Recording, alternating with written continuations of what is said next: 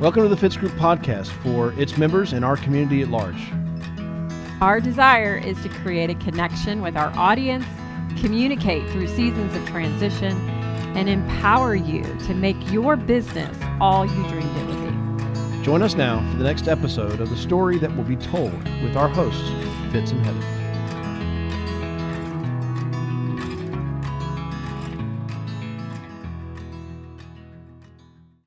Hey, welcome back. We genuinely hope that through our experience, you are gaining strategies and insights that you can implement immediately into your life, into your business. Fair enough? Yes. We genuinely hope that. So everything we're sharing is just based on our experience in 20 plus years of building a life insurance agency and helping agents all over the country make money. Today, we kind of want to talk about working hard and working smart. So one of my favorite podcasts is How I Built This by Guy Raz, put out by NPR. Not PBR. Sometimes I call it PBR, but it's NPR. And it's Guy Raz interviews successful entrepreneurs. Those who maybe are $100 million entrepreneurs, those who may be billion-dollar entrepreneurs. And at one of my favorite pieces of this, and it's great hearing the different stories and the struggles and the fight, and it's always comforting to me as I'm in that same fight. But at the end of the podcast, he always asks the question, how much of your success would you attribute to luck, and how much of your success would you attribute to working hard? Now, you always hear, I feel like it's consistent with that question. The answer comes back, and sometimes they're clarifying what they call luck. Sometimes it's fortunate. Sometimes I'm blessed and highly favored. Sometimes it's luck. Sometimes, I don't know how it happened. They kind of rephrase it, but there's always a little bit of that. But every one of them says, oh, I worked hard. I haven't heard one of those entrepreneurs yet say, I just sat in my underwear on the couch and just checks came flying to the mailbox one day. None of them have said that. They've all talked about working hard.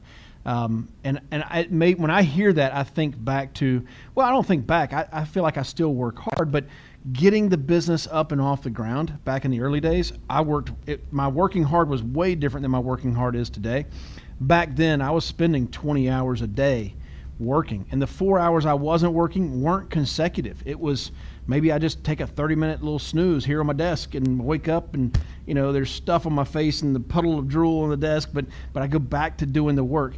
There is that piece, that season for sure, if you're launching a business, and for me it was a few years of just crazy working, not working hard, but crazy working to get that rocket up and launched. Does that make sense? Yeah, I think of the visual is it reminds me of like a magnifying glass trying to start a fire in the beginning of building this business, because we were young and we didn't have a whole lot of responsibility. We didn't have children yet. No. And that was a little bit of luck perhaps and a blessing.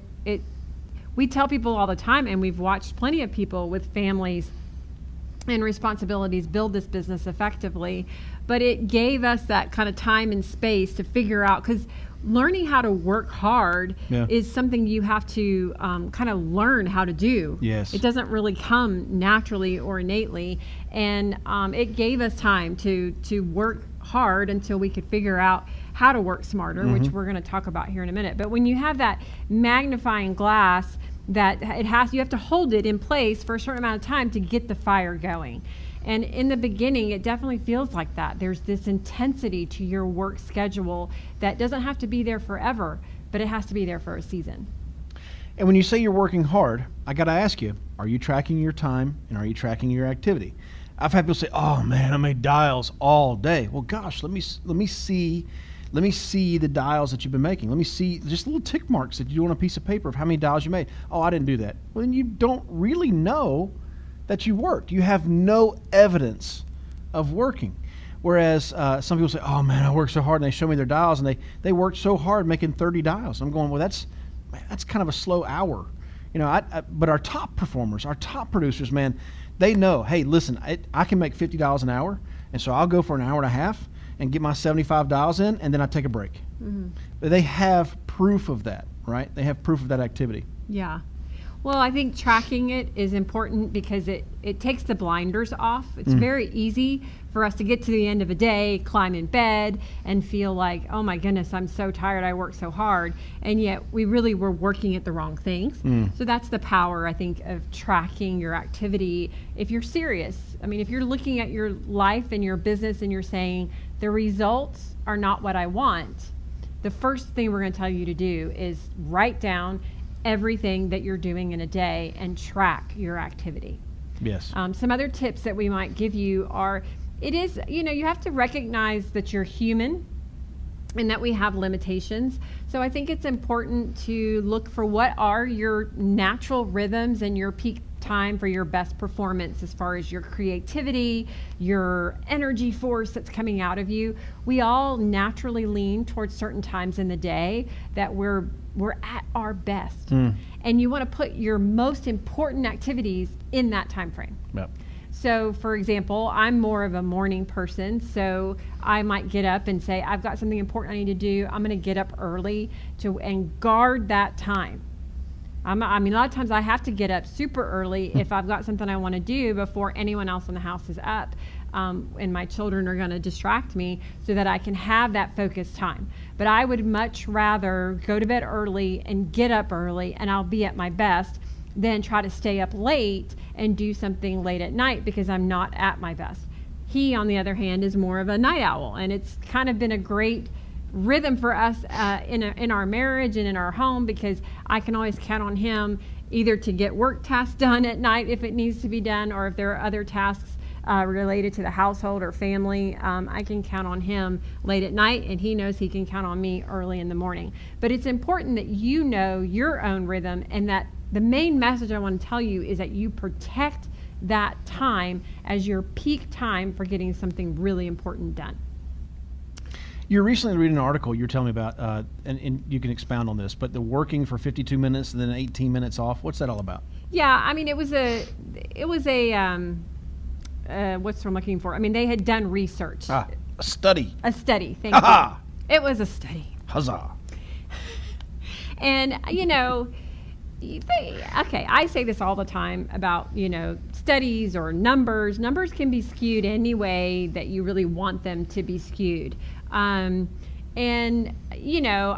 not telling you set your timer, you have 52 minutes and then take 18 minutes off. This isn't pre-K school learning where I expect you to follow every single tight rule.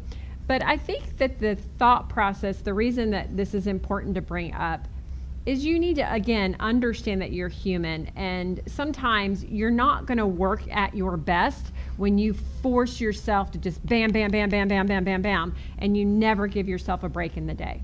So for example, like I know you'll do phone calls all day long. Well, it's important that he build in a little 15-minute break every now and then, that he gets to stop, regather his thoughts, get a bite to eat, do whatever it is, get up, walk around your desk, walk around outside, reset your brain so that you're ready to re-engage fully and completely in your next task or appointment.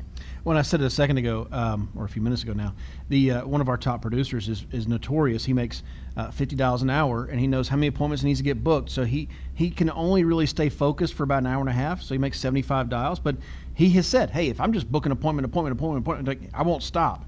But I know I have to at least do the hour and a half.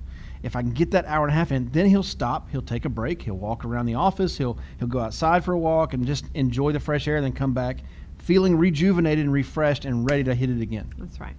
Now, on top of working hard, you need to work smart. So are you working hard, but your results aren't matching your efforts? Yeah. When I first got started selling life insurance, we were in North Carolina, and I got appointments all over the state.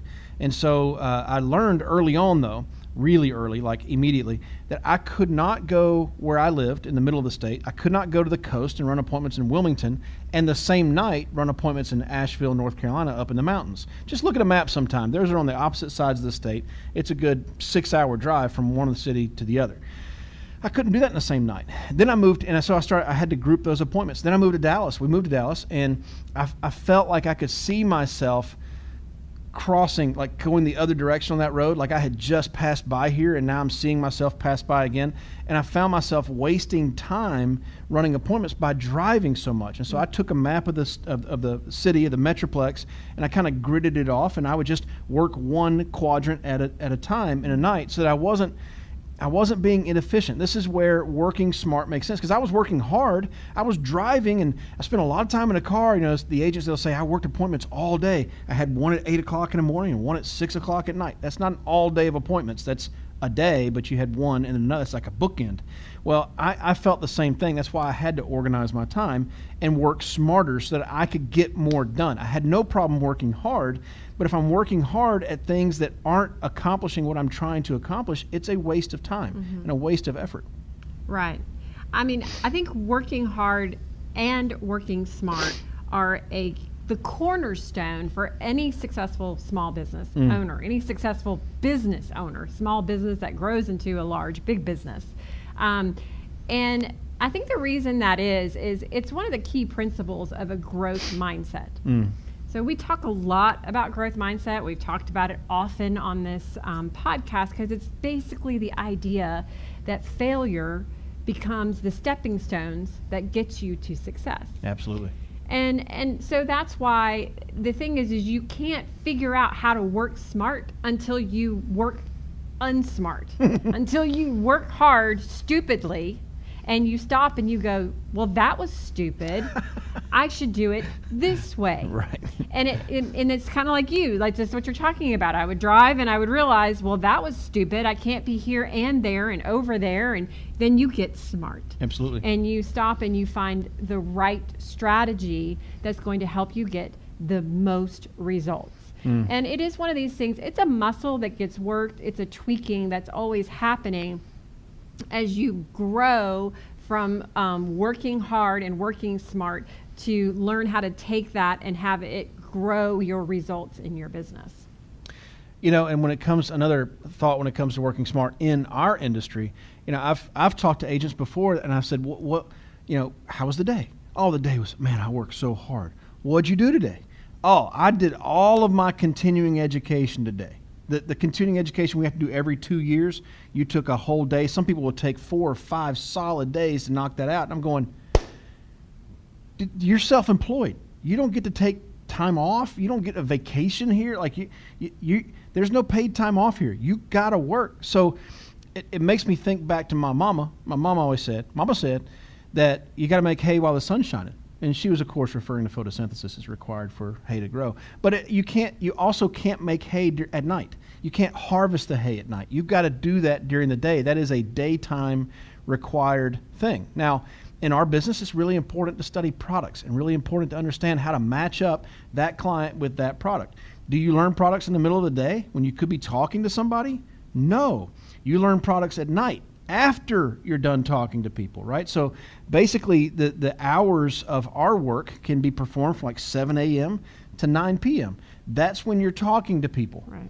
But before that and after that, that's when you're checking the insurance company's websites to see how the pending is coming along. That's when you're studying products. That's when you're doing your continuing education. That's when you're doing your anti-money laundering stuff to keep up with all that. That's when you do all that other stuff. But in the middle of the day, that's when you're doing your income-producing activities. Mm-hmm. Yeah, working hard and working smart is something that you never fully master. It's just something you're always doing your best to grow in. Yep. And I know that we are still after it every day. When you start layering in staff and then the complexities of now you're working not just 1 or 2 people, but now 5, and you're trying to figure out all the right strategies of how to move forward. It is a constant pursuit to figure out how to keep at our best at all times. And so we just want you to know, as we share these tips with you, these are things that have helped us be successful. We want you to know that we are in the good fight with you, and we want you to believe that you can absolutely do it too. Yep. Just like these top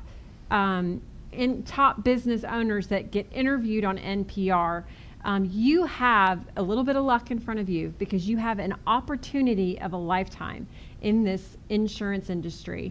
And I know if you apply hard work and the right strategies, that you can make your dreams come true. Absolutely. And hey, now that you know, You know.